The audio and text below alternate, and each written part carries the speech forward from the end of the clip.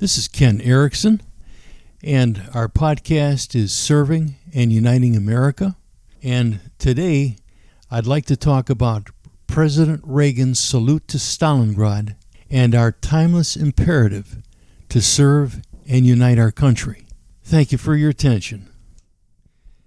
Today, we are a divided nation, and everywhere we turn, we see evidence of this. I wanted to just share some information from the past that really is relevant not only today and our government, our administration today, but really would be relevant to 20 years from now, 40 years from now. Basically, for over 30 years, I have known that President Reagan and his pragmatic security and diplomatic staffs learned and achieved a great deal, very solid results, while working with the Russians. And much of this is worth sharing with later American governments, including our own, because every government at some point faces some of the most critical issues involving our populace.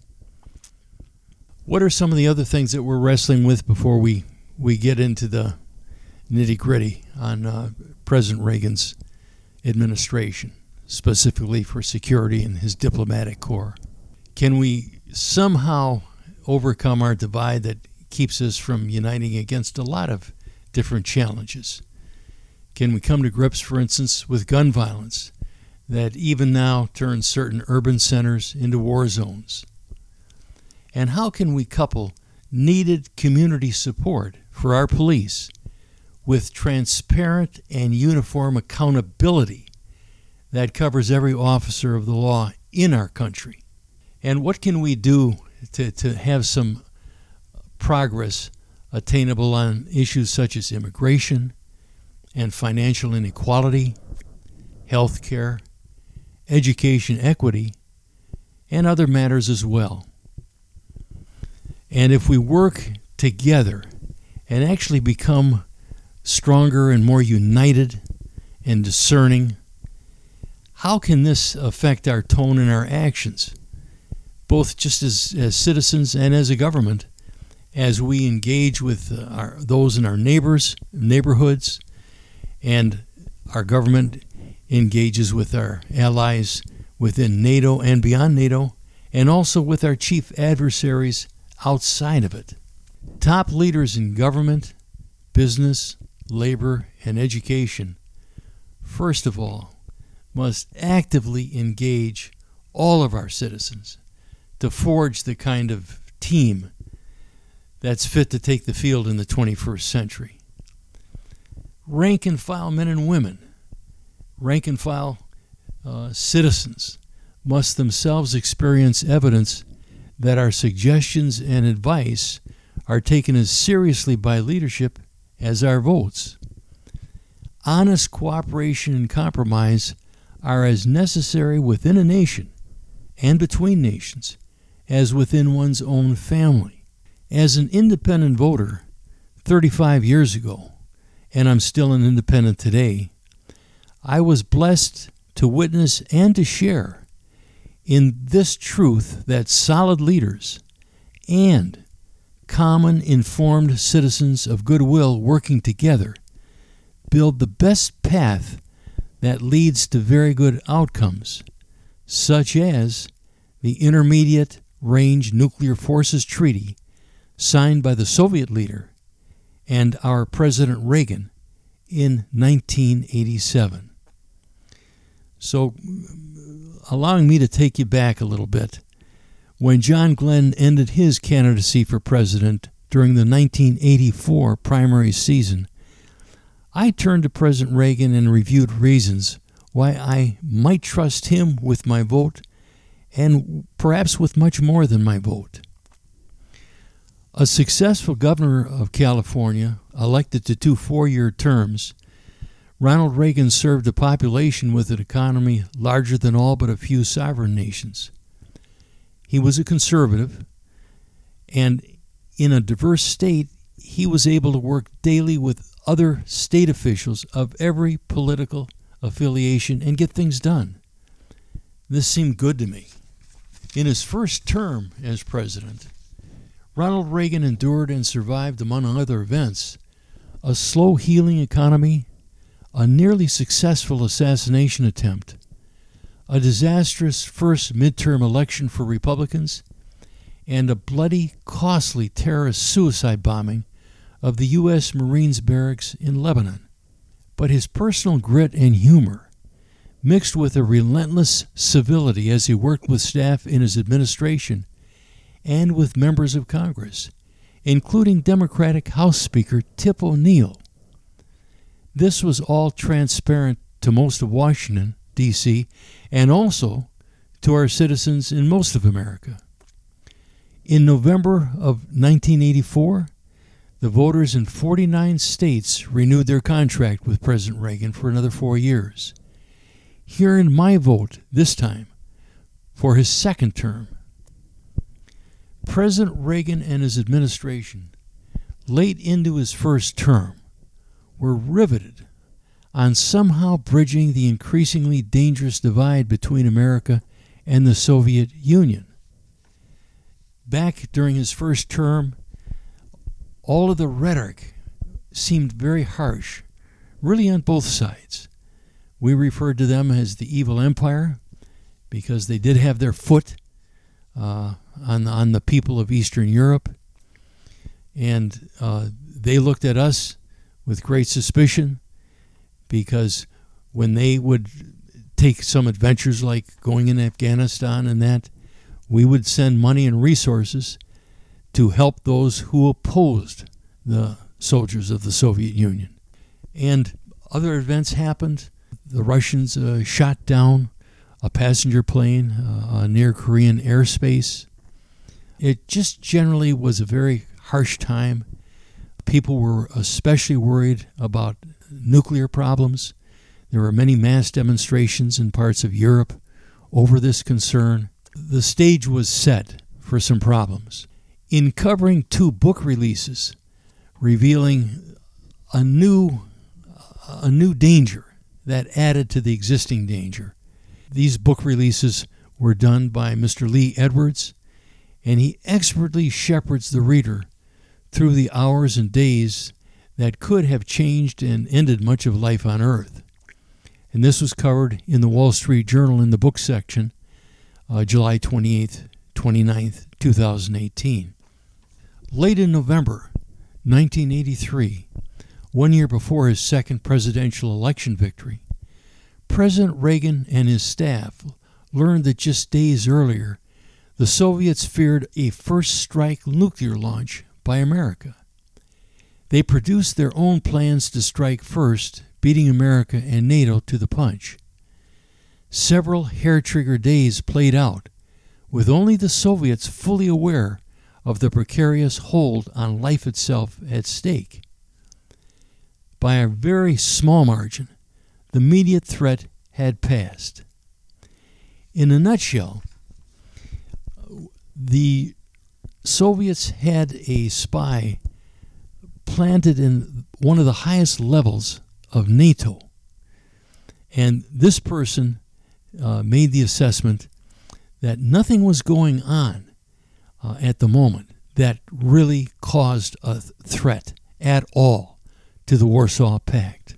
He said that all of those who are giving you misinformation are on the edges of access to knowledge. I'm right there in the middle of it, and I'm telling you, nothing is being planned, nothing is being practiced that constitutes any kind of a real threat to you at this current time. So, again, the media threat passed. But when this information, just days later, finally got back to the president and his staff, Ronald Reagan was astounded that the Soviets' fears and insecurities had compounded over time and ran so deep that they actually believed NATO war games were a cover for launching World War III. And again, this is made very starkly evident in the reporting of Mr. Lee Edwards. President Reagan focused the best minds and experiences of his administration on engaging this threat. During President Reagan's first term, any American and Soviet outreach to one another had been hampered right from the beginning by a quick succession of deaths of aged and ill Soviet leaders. Finally, in his second term, the president sensed the new and younger Soviet General Secretary, Mr. Gorbachev, might bring more stability to the Kremlin. More importantly, Prime Minister Margaret Thatcher of the United Kingdom told the president she believed after her own contacts with Mr. Gorbachev that he was a man the West could do business with, far different from Mr. Andropov, near the end of his life, afflicted by memories of Russian war casualties and his own ill health. The mutual respect and trust between Margaret Thatcher and Ronald Reagan was very strong, and that just increased President Reagan's resolve to engage soon with the Soviets. He knew he could trust what she said. And that's important. Ronald Reagan always put his relationship with our allies in a very high regard. He paid attention to what they said. They paid attention to what he said.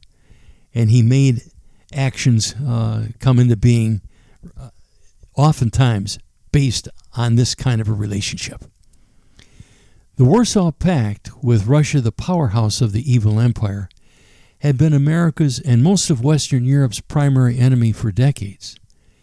This threat from the East explained the need for NATO in the first place, and on too many occasions, the Cold War had nearly turned hot over flashpoints, such as the Soviets' several major attempts to limit or even end the freedoms of West Berlin, which was long a soft spot in the Iron Curtain. The Cuban Missile Crisis, of course, was another very close call. What was the Reagan administration now seeking? Reducing the possibility of a mutual nuclear exchange, maybe even by accident, was paramount. But this time, the White House would reach for more. They would extend their reach in a way it hadn't been done. This time we'd explore with our enemy if the will and means existed to build a new and more pragmatic working relationship between the bitter adversaries. After all, at one time both Russians and Americans had sacrificed large numbers of their generation in their common struggle against the Third Reich. What words, and perhaps even an example of respect for the Soviets' own history, could drive home to the Russians that our relations could change for the better and remain so? This could not happen at once. Verification of a shared compliance with early agreed-upon actions would have to be the major basis for building mutual trust. And of course, this is hard work for everyone. President Reagan and General Secretary Gorbachev agreed to meet along with their respective top staff. November 19th and 20th of 1985 were settled upon as the summit dates. Geneva, Switzerland would be the site. Since my days decades ago at Michigan State University, majoring in American Studies and American History, much of 20th century American and European history has held my attention. I recognize the two dates for Geneva. In 1942, on those two dates, massive Soviet forces unleashed a tremendous counterattack at Stalingrad, by November 23rd completely encircling remaining German divisions who had at very high cost secured much of the city. Very harsh, brutal fighting on both sides would continue through the following January. Finally, Hitler's long-held dream of defeating the Soviet Union and securing living room for the German nation's future population was finally buried alongside the snow-covered corpses of most of General Paulus's once formidable, fiercely proud German Sixth Army and their allies. In most encounters, when a Russian asks an American to state the clearest event marking Germany's downward change in military fortunes in the Second World War, The American usually answers, D-Day, Normandy, France. Very often, the Russian responds, quote, the turning point of the Great Patriotic War is Stalingrad, unquote. When I read this and thought it over, I said, this could be an opportunity, really. Probably we Americans realized that those dates were important because you've got experts there, Russian experts. But I thought, but what if they didn't? What if for some reason they missed that? And I thought, I maybe should follow through on this. And there were three people who helped me. And again, one of the things I really hope I can share and get across here, whenever there's something that's really important and you've done a little bit of homework on it, and you think, yeah, this is worth doing, see if you can have just a few people who know what they're talking about who can support you. Because that will help you understand that, yeah, this is as valid as I think it is. And there were three people. One was Jack Matlock. Later on, he was our ambassador to Moscow. But at this time, he was attached to the White House as special assistant to the president for national security affairs. Another was a veteran in the Senate. He had been a governor before that. And that was Senator Mark Hatfield of Oregon, whom I had always respected because he was the type of person who didn't pretend he had the answers to everything, but rather he had good, solid questions that would lead to solutions. And he was this way over a period of 20 years that I had followed his career. And then the third person, very instrumental with me, was my own pastor at that time. He has since passed away. But he also was crucial in me saying, okay, even if I'm running against some roadblocks, because so many people who I tried to make contact with, I just couldn't get it done. But he said, hang in there and find a way, and God will provide the people. So, first of all, Mark Hatfield was the one I encountered. And what happened was, I read in the paper here in Michigan that he was going to give a speech to a congregation of Christians in what you would call a camping ground. So, it would be a drive, but I could do it. So I loaded my small family in the car, and we went there. And he gave a very good talk. And then afterward, he met everyone individually. And I had the book at that time that verified the dates that I've already shared with you. I brought it to his attention, and I mentioned the dates were the same, and he made the immediate observation, now, are you worried that there's going to be something bad because it coincides with these war dates? I said, no, just the opposite, Senator. I think that just as that was the turning point of what they call the Great Patriotic War, we call World War II, I said this could be a turning point among past allies. We were once allies.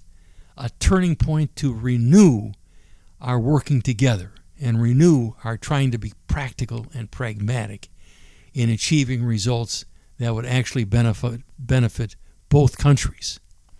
And he immediately bought it. And he said, listen, you're going to follow through on this, and you're going to get the right people. But all along, I want you to inform my office of where it's at, and then I will take my own initiative as well. So not long after that, I got an article at the school I worked at. I was a high school counselor in a public school for just under 40 years. And I read about Jack Matlock and thought, here's a guy who understands everything. He's an expert in Russian history. Now, of course, I had no knowledge later he'd be our ambassador to Moscow. So I talked on the phone to his secretary, and she's after just a couple sentences that I said, she said, you hold on. She went, and she came back about 3 minutes later, and she says, listen, the ambassador, Matlock, wants you to write this up as concisely as you can, and then get it to us just as soon as you can. And she gave me the exact way that it would be when it arrived at the White House, it would get right to him. And then it was not too much longer, and I heard from the State Department, and they referred to what I had sent to Ambassador Matlock. And they said, we like it. We're talking to the president, and frankly, he likes it very much. And if things improve enough, as we hope they will, in all of the pre-days before this conference, we believe we're going to be able to use this. So that's where it left me. I thought, okay, this was good. It looks like they've received it in the same spirit in which it was sent, and I felt better at that time. I had said to him, 1985 could be a turning point toward peace in U.S.-Soviet relations, and then I further said, and I quote, "By persevering in the months ahead with strong deeds and actions of goodwill, both sides have it within their power to contribute to real peace." And those words I was gifting to President Reagan if he felt they would be appropriate. Now, the conference in Geneva ended.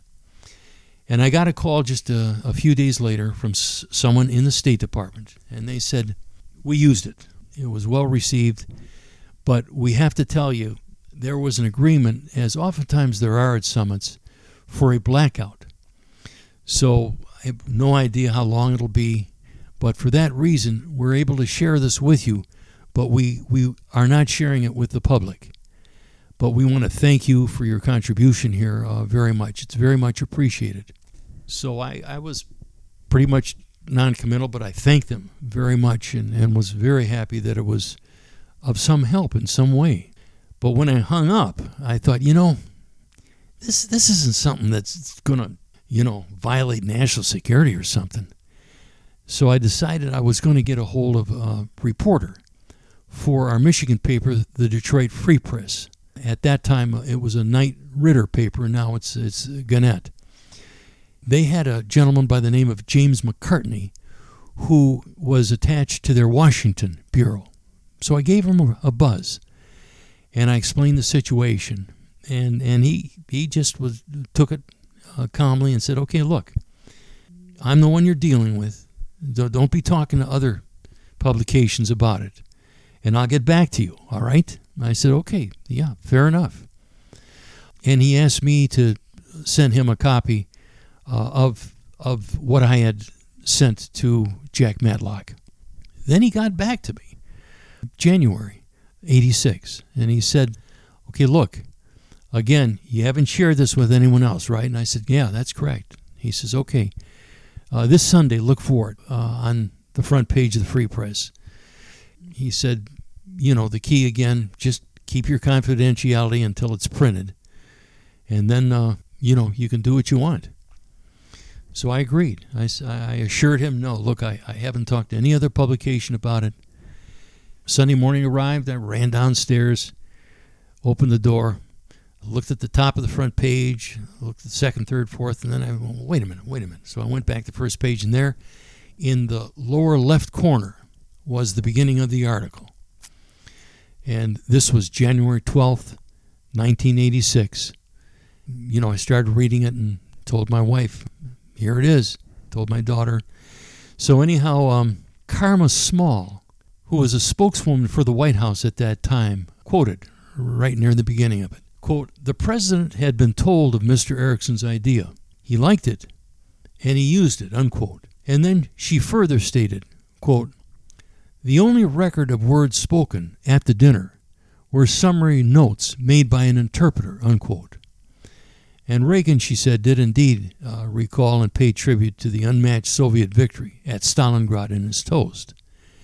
And then Ms. Small quoted Reagan as saying, and these are the words written down by the interpreter, quote, "We hope that this meeting, too, will be a turning point," unquote.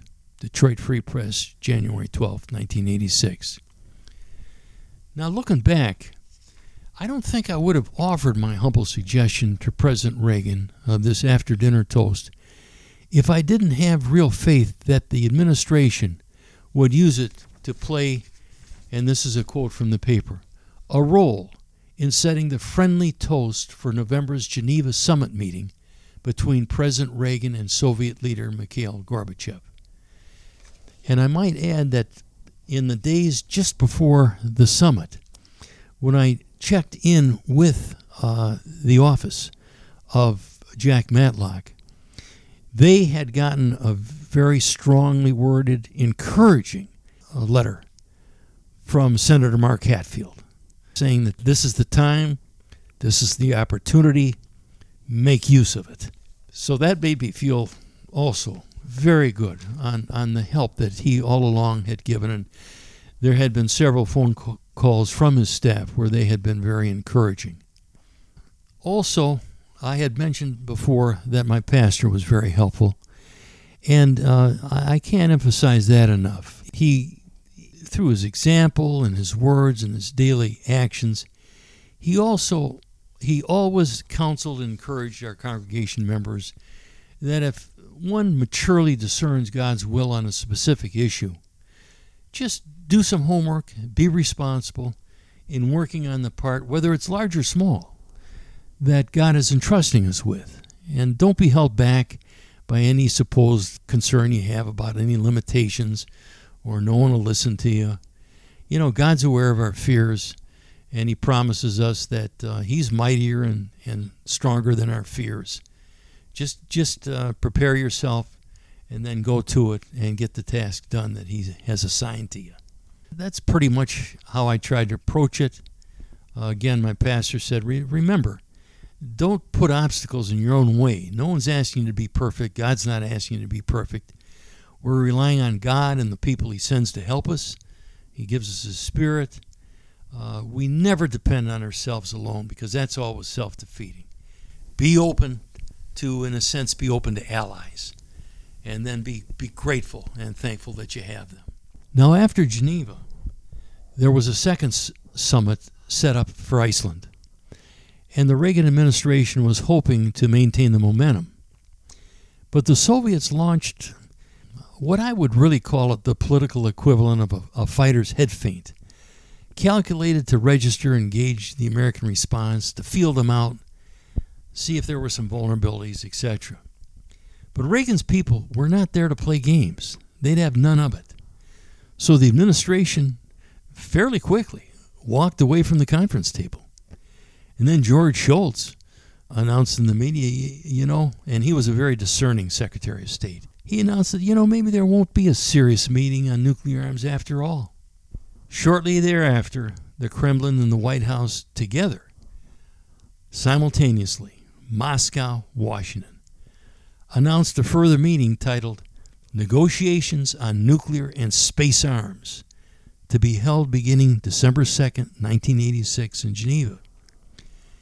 An administration team would meet with their Soviet counterparts to hammer out steps leading to signed agreements on issues relating to nuclear arms. President Reagan coined the phrase, trust but verify, quote unquote. General Secretary Gorbachev later jested in a meeting with the president that the latter used the phrase every time they got together. With these confirmed dates, I saw a new opportunity to make another small but helpful contribution. At least I thought it would be helpful. This time, President Reagan would not be attending what were largely work sessions. I finished a summary and a toast of somewhat lengthy remarks for this 4-day gathering, and I sent them as before to Jack Matlock, who was always key to anything I hoped to contribute to our administration. He would quickly forward this 2-page background summary and toast to America's head of negotiations. So really, I have to say, God bless Ambassador Matlock for all his help. My attention was drawn to the administration's choice to lead our delegation, who must shoulder a key role in assembling, coordinating, and preparing his staff with objectives and strategies and materials over a vigorous period right up to the actual starting date of this American-Soviet conference. President Reagan selected Max Kampelman. The press presented him as very intelligent, a Democrat, very knowledgeable in his field, and Jewish, along with a short biography of his life to date. But the only direct words I saw attributed to the president himself were really as revealing about President Reagan and the men and women who served America alongside him as they were of the man he now described. Quote, Max Kampelman is an American patriot, unquote. That was it. His political party was beside the point. Quote, Max Kampelman is an American patriot, unquote.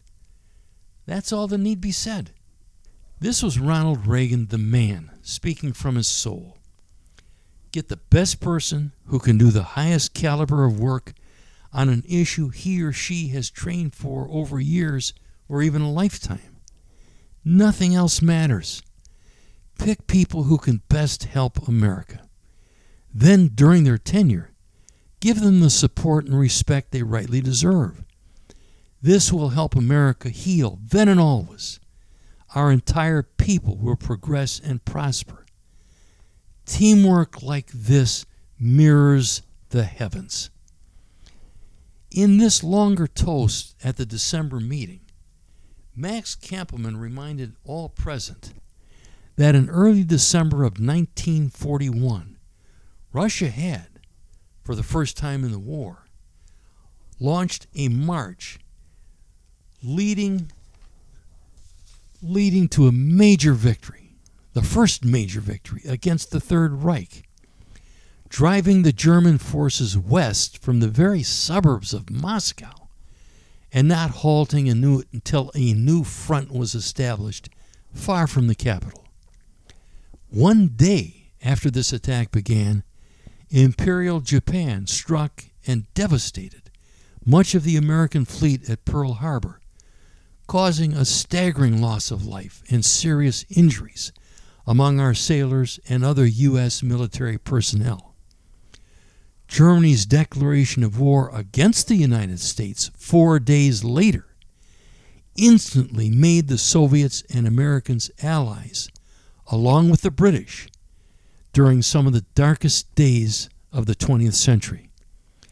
The challenge now before both teams was to summon the strength, the spirit, and the wisdom to honor and validate the huge sacrifice made while allies during the early weeks and months when the war's outcome could not be known. The ambassador continued, These days, which we are now sharing together here, 45 years after the beginnings of the Grand Alliance, are every bit as important as that glorious earlier time. That earlier partnership was formed to win a war for survival. Today, history again calls us to pool our talents and resources, this time not to win a war of survival, but rather to work together to establish a peace with justice. Despite differences and disagreements, some serious, we together succeeded in winning the war. Today, again together, and again despite differences, some serious, we must succeed in making real progress toward peace with justice for all our planet. To fail in this is not only to fail the peoples of our world today, who watch us with both hope and fear. To fail here and in the months and years to come is also to fail all of our brothers and sisters who fought and died in that war. To establish true peace is the only goal worthy of their sacrifice. Along with the living, they wait in attentive silence for the answer we shall give to all. That was quoted on January 8th, 1987, in a local paper, a weekly paper reported by Ms. Lori White. I'm very, very appreciative. She did her homework.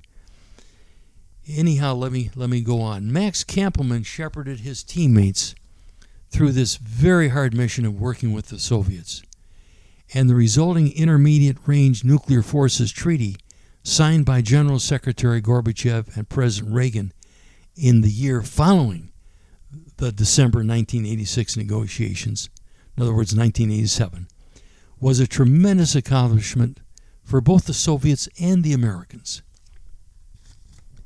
Now, several weeks after the negotiations, Valerie Daniel, representing Ambassador Kampelman, confirmed from her Washington office when she was contacted by Ms. Lori White that the ambassador had used the lengthy toast.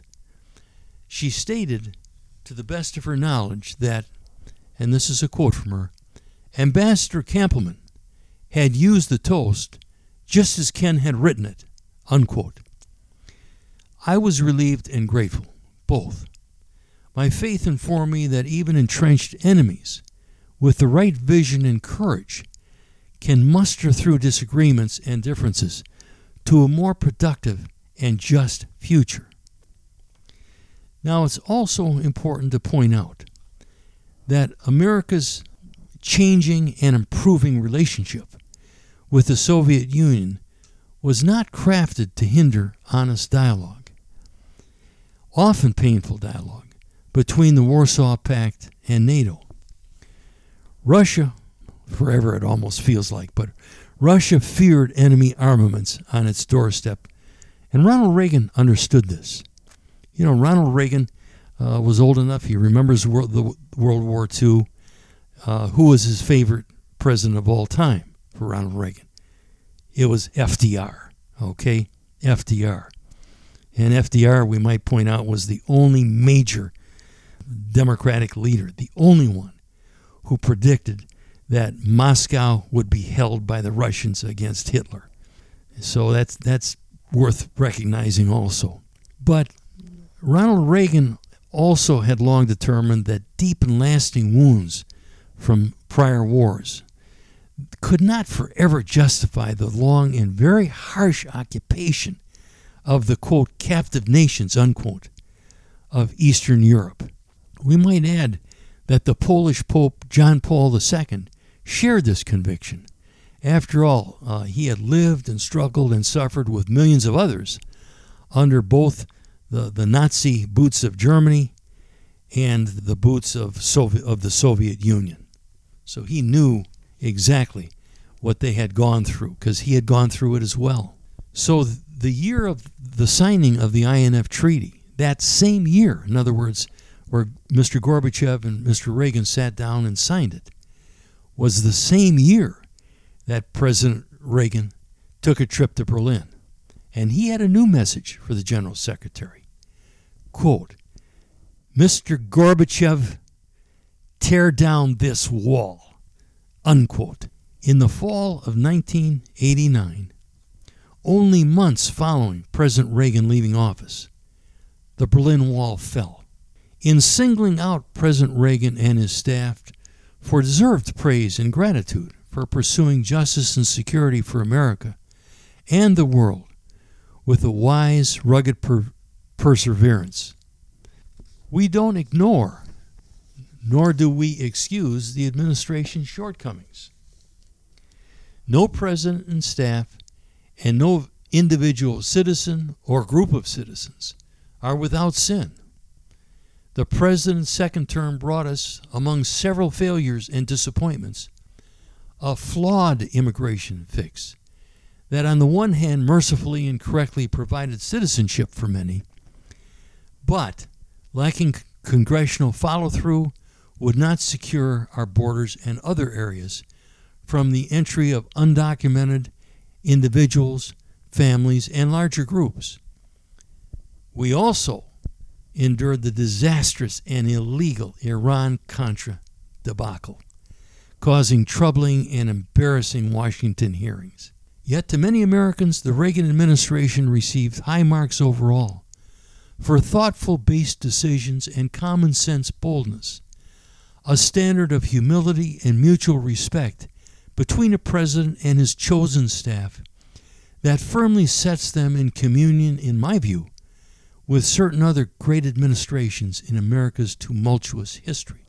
A few years later, General Secretary Gorbachev lost power as part of the ongoing drama of the Soviet Union breaking apart. Our relations with the new Russia began deteriorating after this loss of Gorbachev and the absence of others with the skills, goodwill, and vision to serve the Russian people and help guide them down a different path from their current course to solid prosperity and good relations with all their neighbors. In America, successive administrations, Republican and Democrat, shifted their attention and resources to two new major challenges. Secure and improved relations with Russia ceased being the top priority it had been.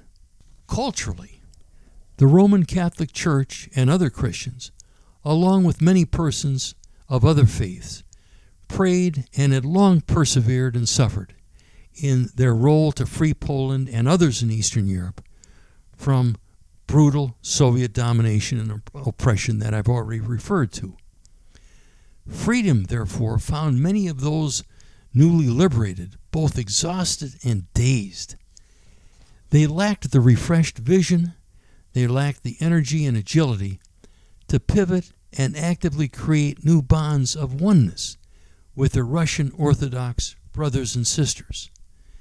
Very little exists now that unites East and West. I should point out also, and I am a Roman Catholic, that Pope John Paul, in later years in his ministry, pointed out that he very, very much wanted the Roman Catholic Church and the most holy Eastern Orthodox Church to reunite, to somehow come together. He said it's like a body with two lungs, but they're not functioning together. You know, you've got the Roman Catholic lung and you've got the Eastern Orthodox lung. And the Russian Orthodox Church, the Holy Russian Orthodox Church, is a part, of course, of that Eastern Orthodox Church. So I think it's noteworthy that he made that point, and as a Catholic, I feel that that's one of the obligations that I have to be aware of and do my small part on. Now, more recently, Russia's verifiable cheating on the INF Treaty, along with their unlawful military conquest of Crimea, along with new threats to the Baltic region, really reveals a leadership not measuring up to their citizens' sacrifices, both past and present. And this is not good. 3 veterans of past administrations and from the United States Senate argue that the current divide between Russia and America is severe and very dangerous. They reported this in the Wall Street Journal, April 11th, 2019, page 17. In their opinion piece, George Shultz, William Perry, and Sam Nunn claim that the current impasse, quote, could lead, most likely by mistake or miscalculation, to the use of nuclear weapons, unquote. Ambassador Max Kampelman's mission is one of the few highlights to date on the path forward for the 2 wartime allies.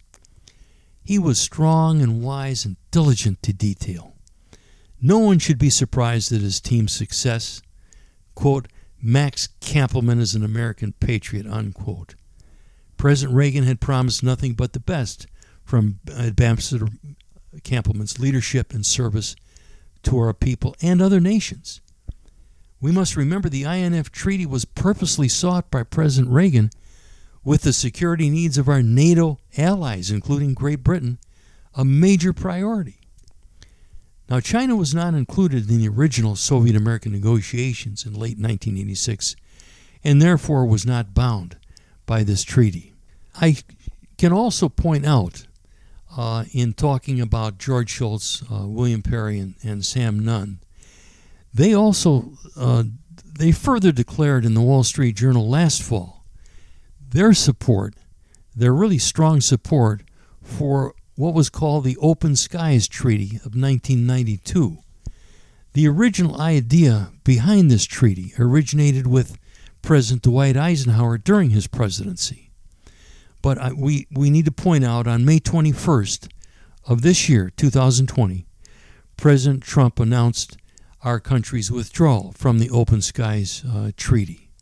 Just a couple days before he left office, on January 18, 1989, President Reagan awarded Ambassador Kampelman the Presidential Citizens Medal. A full decade later, on August 11, 1999, President Bill Clinton presented this American servant with the Presidential Medal of Freedom. Max Kampelman persevered fighting for a world free of nuclear threats into his later years. On May 22, 2008, the National Endowment for Democracy presented him with its Democracy Service Medal for his lifetime work advancing freedom, democracy, and human rights. Max Kampelman died in 2013 at the age of 92.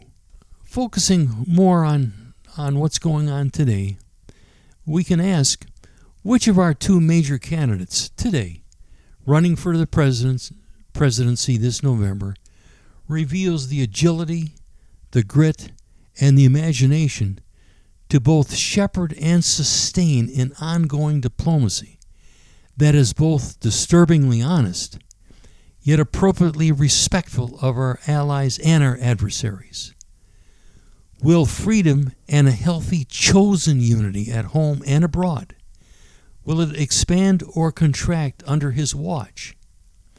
Will he have the wisdom and discernment President Reagan revealed when he chose Max Kampelman to lead the crucial stages of the march to the final INF Treaty? Max Kampelman fought with his whole being to help avoid the most radical, man-made contribution to climate change, a nuclear winter. Will our current candidates share their plans, adding nuclear winter to the worldwide discussion concerning climate change? Through several formal debates and 7 hours or more on CNN's Town Hall on the Climate, not one Democratic candidate then running for the presidency really adequately addressed this threat. Does President Trump have the insight, and does he have the desire to speak clearly and honestly with the American people on this issue? He hasn't yet. President Reagan's team engaging with the Soviets were not only strong, resourceful, and nimble, they were resilient. Setbacks in Iceland and elsewhere couldn't stop them.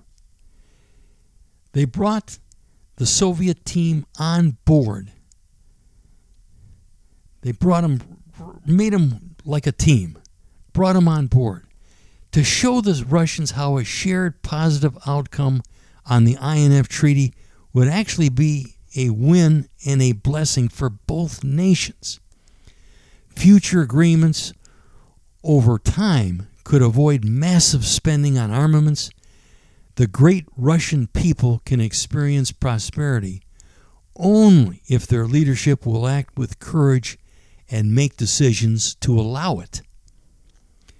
Can our current administration be counted on to lead a divided nation served by a fractured federal government to improve and replace that from which America withdrew, that treaty from which America withdrew last August 2019, on August 2nd? This was at the end of the 6-month notification period. Or does Vladimir Putin's formal order of March 4th, 2019, to void Russia's adherence to that treaty end our engagement on this life and death question with our bitterly resentful adversary. Will a different administration, taking office in January of 2021, do any better in a long, sustained face-off with Russia, China, and others? Jon Huntsman understands better than most the dangerous crossroads where Russia, America, and yes, China now meet.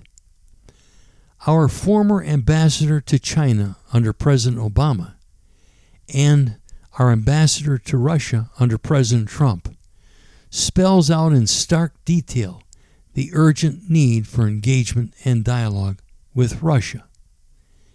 He stated this in the Wall Street Journal, October 8th of 2019. If President Trump is reelected, I assume he will keep his Secretary of State, Mr. Pompeo, with whom he has very good relations. They have great trust and chemistry between them. If by chance Mr. Biden, former Vice President, wins the election, I would very much urge him to consider Jon Huntsman as one of his top candidates for becoming Biden's first Secretary of State. I think he has the background.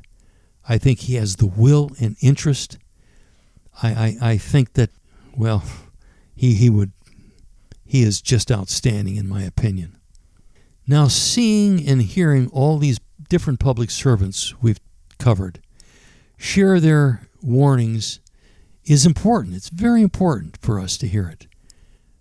More important, more crucial, is who among us, whether we're talking about mature government leaders or informed citizens, will embrace the hard work necessary to build the mutually pragmatic and productive relationship with our allies and our adversaries, which the Reagan administration dared to reach for during its watch in an earlier era.